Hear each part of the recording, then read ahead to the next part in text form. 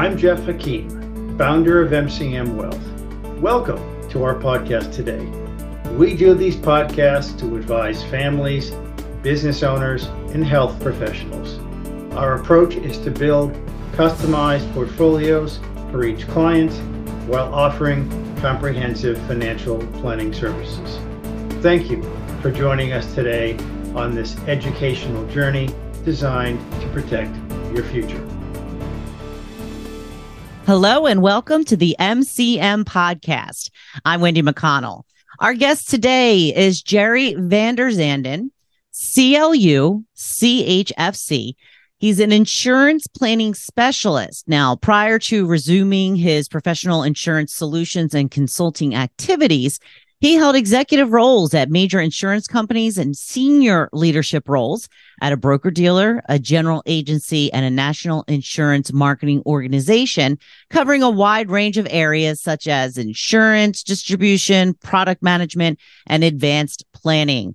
Welcome, Jerry. Thank you for joining us today. Thanks, Wendy. So, Jerry, tell me a little bit more about your title. There's a whole bunch of letters that I mentioned and an insurance planning specialist. Can you explain that to us? Yeah, sure thing. Essentially, I'm an insurance professional. The designation CLU is Chartered Life Underwriter. The designation ChFC is a Chartered Financial Consultant. It just means that I'm an insurance professional. I take a code of ethics that says that I put the interests of the client ahead of myself. And I have a lot of training, and I've been doing this a long time. Yeah.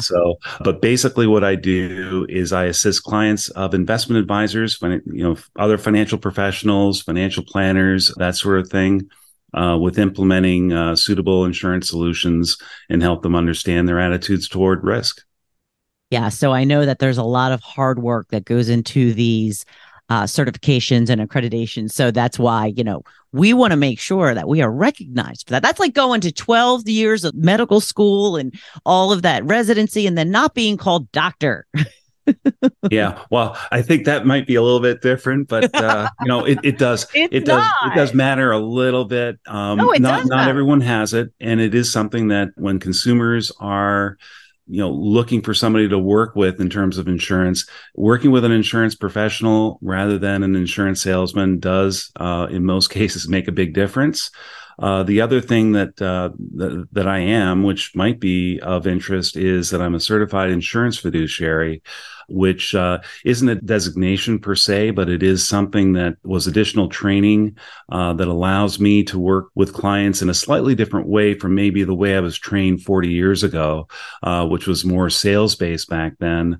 What I'm doing in the capacity of someone who is an insurance fiduciary is a little bit different in that we work with them in a way that is more of an expert facilitation, where I help them understand a little bit more about what they're investigating and potentially buying if it's an insurance solution.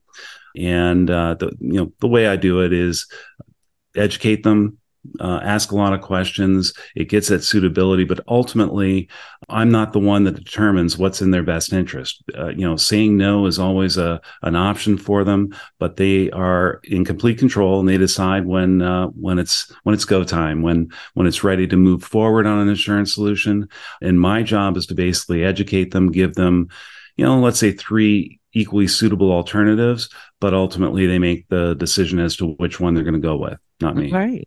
That sounds good. So what does that actually look like for your day-to-day? So I wear multiple hats. One aspect of my life is insurance consulting, different insurance analytics, working on different tools and techniques and fintech around that, and also on a consulting basis on different matters. Individuals can essentially pay me a fee to provide advice only, no product or anything like that. I also do some litigation support, expert witness, work as well. So that's kind of the consulting side of my business. The rest of what I do is I operate as an insurance professional to help people, understand their attitudes towards risk and implement insurance solutions if it's appropriate for them. And I do that not by trying to find clients on my own. I work with investment advisors, and I'm essentially being insourced, or they're outsourcing insurance to me, and they're hiring me to work under their direction, under their standard of care. So I match how I operate to the way that their practice is organized, and they hire me to work on their behalf when it comes to insurance, something that they don't do, but I do for their clients directly, and directly with the clients with full transparency. So is this sort of like compliance? Is that what you deal with? Well, I do it with a view to compliance, but it's not compliance on its own. The standards of care vary within financial services. Insurance products tend to be either without a standard. Caveat emptor is not a standard. Life insurance is currently more akin to that. With investment products, it tends to be a best interest standard. And so what I attempt to do is to understand the way that the investment advisor or financial planner, how they hold themselves out to their clients and prospects that are considering working with them, and ensure that we're operating at the same level across a spectrum. So basically, I'm elevating that standard on a voluntary basis, but who wouldn't? I mean, if you ask anyone, right, do you work in the best interest of your client? I mean, everybody's going to agree to that, but most people can't prove it. And so it takes a different approach where you have to document processes and procedures and essentially operate with full transparency. So it's obvious and clear who you're working for and why. Gotcha. So back to how you work. What did your career path look like? Well, so I started out, I guess, 38 years ago as a fresh graduate from university, and went straight into a financial planning program that was developed to take green kids that didn't know anything and teach them financial planning at a time when financial planning was a relatively new thing. It was holistic planning. It was insurance was very much a part of the overall array of products and services that we worked on. Back then, it was fee-based, not fee-only, which is an option today. Back then, the products were basically structured around commissions, across the board, but the planning was, separate, and you charged for that discreetly. And then, they could implement with anyone, but usually people chose to implement with the person that took them through the financial planning process. And that's the type of financial planning that was going on back then. So that was my start through a variety of experiences. I was encouraged to come into the home office to take on a product development role more on the insurance side. But the way I put it, once a financial planner, always a financial planner. I've always kind of carried that with me as my, reason for being when it comes to the work that I do. But it really kind of put me on a path for a period of time, a couple of decades, in fact, where I did, financial planning, advanced planning for insurance companies, and kind of worked my way up doing that sort of thing. I've spent, I would say the first 30 some odd years of my career working in various capacities of increasing importance and responsibility in insurance companies, broker dealers, and field distribution organizations all around insurance and financial services. Did you mention client-centric planning? What is that exactly? Yeah, well, so I think that's where financial planning has been on a path for the last several years. Client-centric planning to me means that the days of that financial planner from 40 years ago being the sole practitioner, where they have to cover everything across the spectrum, including insurance, but certainly investments and financial planning services, it has given way to the idea of teams, having different specialists assembled around one client manager, if you will, whose responsibility it is as a wealth manager to manage the overall spectrum of services that are going to be provided, but primarily when it comes to areas such as insurance, which investment advisors and other financial planners tend to not want to do. It's good for them to enlist the services of a financial specialist, an insurance specialist that can provide those services and nothing more, right? So when I'm engaged to provide insurance services for a firm on their behalf with their clients directly, that's all I'm focused on is the insurance piece. Even though I'm licensed to do all those other things that they can do, I'm basically being hired just to do that one thing and to do it at the top of the profession at the very best way that I can. So I have, in recent years, dedicated my practice to only doing that, not to find clients, but to work with investment advisors on their behalf with their clients. So that is your specialty and that's your focus, because what you're saying is, as opposed to, the one guy who does it all, now there's a team and you're part of that team. Right. And it can involve accountants and attorneys and, other specialists in the investment realm where they focus very narrowly on a certain, part of that spectrum. Insurance, property and casualty insurance, which I don't do, that form of personal risk would involve a different type of insurance specialist that would be invited in to help with a client when the circumstances present themselves. And a part of my job is to look for the opportunities to bring in other professionals when it's appropriate because the situation kind of demands it. Okay. So aside from making that determination, you basically help solve problems and fix them for people, right? Yeah, that's a good way of putting it. Okay. So how does an insurance specialist get involved in advanced planning areas such as estate planning? Historically, I guess, estate planning, that's the domain of an attorney. I mean, an insurance agent, an investment specialist is not permitted to practice law, right? So you have to work with lawyers when it comes to implementing, creating estate plans. But the role of insurance in an estate plan is something that goes back a very long way. Life insurance, pure and simple, in a well-drafted estate plan can provide for estate liquidity that would allow, estate taxes, different other expenses that occur at death in the transfer of wealth from one family member who's passing away and leaving it for others. Rather than having to come up with the money by selling assets, life insurance will provide cash immediately to take care of whatever the expenses are, including taxes, which in the past used to be a very big part of what an estate would have to deal with at the passing of a family member. It was very common until the 1980s and 1990s, very common for people to have arranged for life insurance to provide that liquidity at relatively modest amounts of wealth because the threshold at which estate taxes kicked in was pretty low, 600,000, $1 million, that sort of thing. Today, those thresholds, the estate tax exemption is far higher. It's almost 13 million right now per individual. So for the last couple of decades anyway, many people in this country have not had to really worry about estate taxes.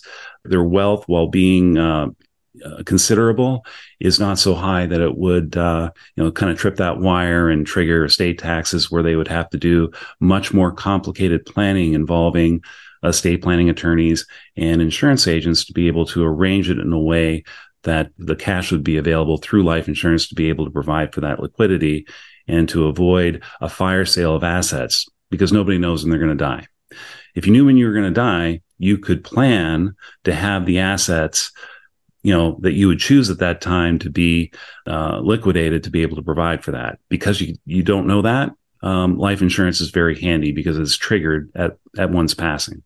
Yeah, if we knew that, we could plan all kinds of things, right?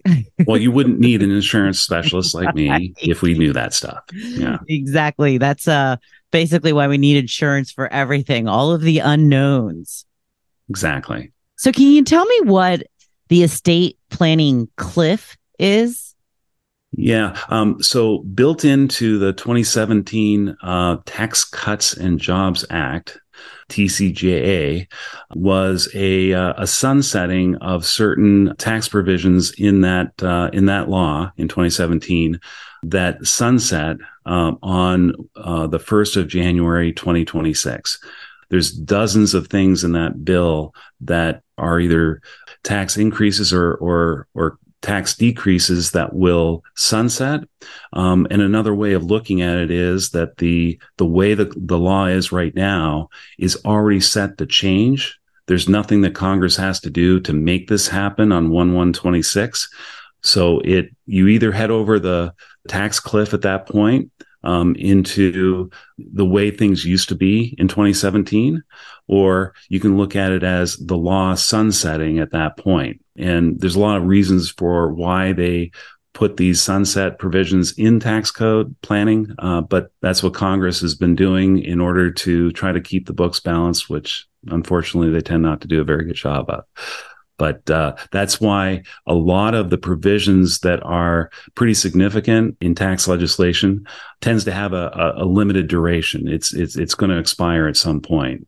It's less common to have permanent tax code changes.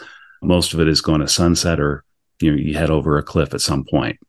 So the importance of that for planning right now, for the kind of work that I help people identify and then work with other professionals such as estate planning attorneys to help implement, is to take advantage of what I talked about earlier, almost $13 million of an exemption. You don't have to work. If you have a net worth that is less than 13 million right now, and you were to die tomorrow, there wouldn't be any estate taxes due.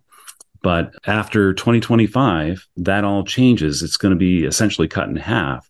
So someone who is maybe looking at an estate value of 7, 8, 9 million should be thinking about, well, what's the plan? I don't want to die soon, but I will die at some point, and there's a good chance that it's going to be after the law sunsets, where we head over this cliff.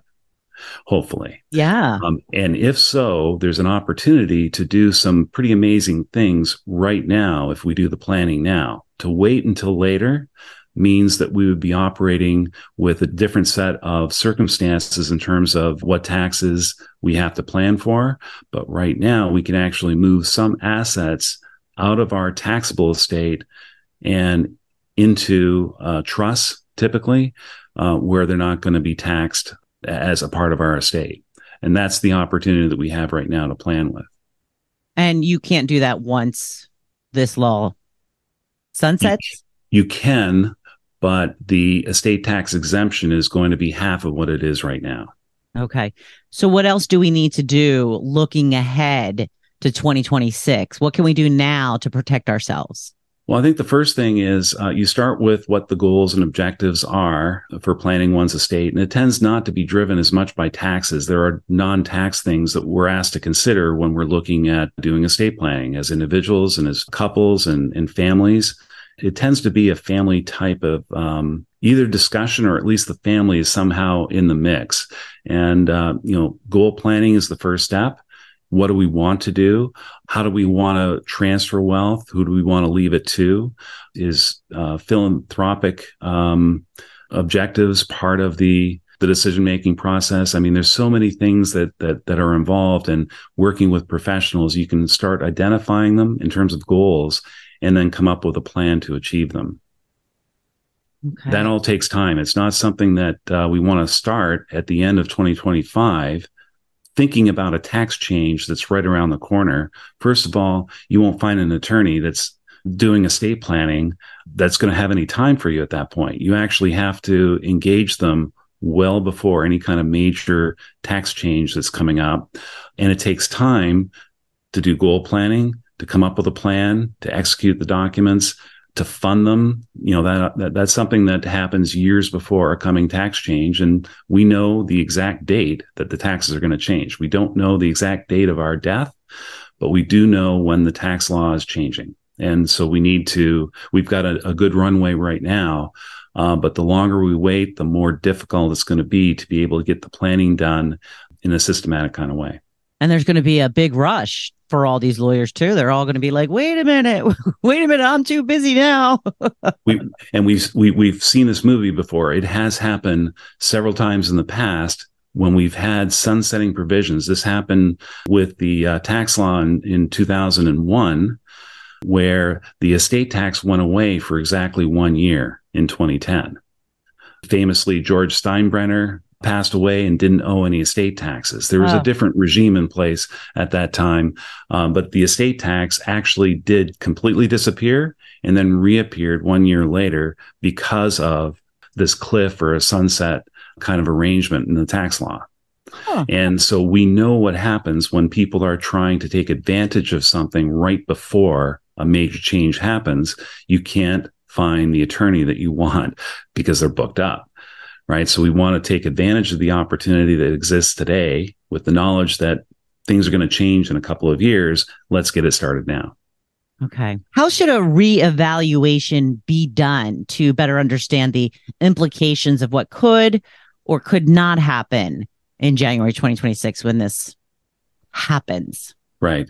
So a lot of folks have already done some form of estate planning. If you have a will, you've done some estate planning. You might have a living trust. A lot of people have a combination, depending on the state that you're in, things work a little bit differently, but basically living trust and pour over wills are sort of the basic elements of estate planning. And a lot of people have done that.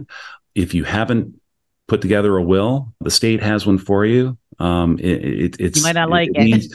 You might not like it. The wealth may not go where you want it to go. So it's always important to do that planning. For many, they might have put a will and a trust together a long time ago, and it's gathering dust somewhere, hasn't been looked at in a long time. So reevaluation is where we start with. We ask questions like, do you have a will? Do you have a living trust? Is there anything in the living trust? When was it last reviewed? And if it hasn't been in the last year or two, certainly since 2017, we want to take a look at it because it reflects the planning environment in which it was drawn up and doesn't consider the current circumstances or the ones that we have coming up. So that's the first step is we ask for those kind of documents. We ask about, well, do you own insurance? For what purpose? And try to get those documents. Life insurance and other financial assets have beneficiary designations in them.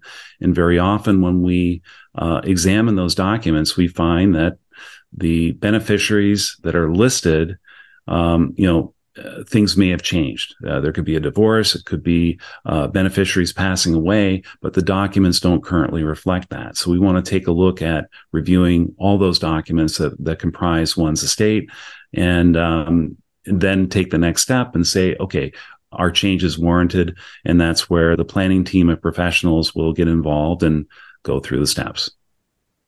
So tell us one or two things that you think we should be doing right now to get prepared for this. So, for example, at MCM Wealth, we have an opportunity to bring this service to clients of the firm, and that is happening right now. So we have an obligation, I think, to ask questions, and we start there. I think clients have an opportunity to take advantage at a moment in time when planning probably is lined up in a way that may not last for very long. We have inflation. We have interest rates that have shot up very quickly because of our battle with inflation that we have right now. And some asset values, portfolios, other things like that, may be a little bit depressed because the markets might be off from where they were, right? We have real estate that might be valued differently today than it was a year or two ago. So there's an opportunity to do some planning with gifts, to arrange our estate in a way that will attract less tax if we are able to be very skillful and work with the right type of professionals to be able to arrange it and take advantage of the exemptions when they're very high, because when they change, there is no what's known in the trade as a clawback. So when the estate tax exemption is very high, like it is now, almost 13 million, and in 2026 becomes somewhere around 7 million. We don't know the precise number because They are indexed for inflation year by year. So the numbers are known 1 year at a time. But we believe that what exists today at 13 million will be around 7. So at that point, you have an opportunity to have gifted up to 13 million outside of your taxable estate and let all that growth of those assets happen outside of your taxable estate and not at 7 million that it'll be in 2026. We know that already. So there are different planning techniques that you can utilize to be able to make that happen. And that's where the estate planning attorney comes in. And insurance provides discounting when you've done everything you can with the tax code to be able to lessen your exposure to the tax. And let's say that's still not enough. Life insurance operates with discounted dollars. Every premium that you make is money of your own that you're giving to an insurance company, but you're leveraging it to a much larger death benefit that will be available tax-free for your family in the disposition of your estate down the road. And the idea is that you want to get all of that death benefit that you're leveraging with your premiums outside of your taxable estate too. And for that, we use trusts of various kinds. So anything else before we finish up? I mean, I'm glad that we had this conversation because I was planning on making a lot of money, millions and millions of dollars. And now I have to worry about this big drop off. Right. If you were in that position, now's the time to be able to take the steps to have the discussions within the family. That's always encouraged to find the right kind of planning professionals to help get the process started. And if it involves a review, start with that, find the documents, start putting it together and start now. Don't wait until next year. Don't wait till an election year because a lot of uncertainty occurs in an election year because you don't know who's going to win. And usually both sides have different competing ideas of what's good for the country. And taxes are usually a big part of it. So the importance of time is that you need lots of it to be able to plan appropriately. And you want to do it when there's a fair bit of certainty. And then there's always ways to build some flexibility into the planning in the event that things don't turn out. For example, Congress could, for whatever reason, decide to extend that date, not make it expire on 1/1/26. We have no control over that. We don't know if that can even happen with the divided government that we have today. It's very unlikely. So we want to take advantage of planning techniques that allow for some flexibility, where the things that you do can be temporary and made permanent once we know the outcome of elections and that sort of thing. Jerry, thank you so much for joining us today. I really appreciate you taking the time. Thanks, Wendy. All right. Thank you also for joining us. Please like, follow, and share this podcast. Until next time, I'm Wendy McConnell. This is Jeff Hakeem again. Thank you for listening to this episode of our MCM Wealth podcast. Please click the follow button to be notified of new episodes as they become available. Also, please visit our website at www.mcmwealth.com or call me on my direct line at 415-299-6574 so you and I can have an initial discussion. We look forward to learning about you. The information covered and posted represents the views and opinions of the guest and does not necessarily represent the views or opinions of MCM Wealth. The content has been made available for informational and educational purposes only. The content is not intended to be a substitute for professional investing advice. Always seek the advice of your financial advisor or other qualified financial service provider with any questions you may have regarding your investment planning.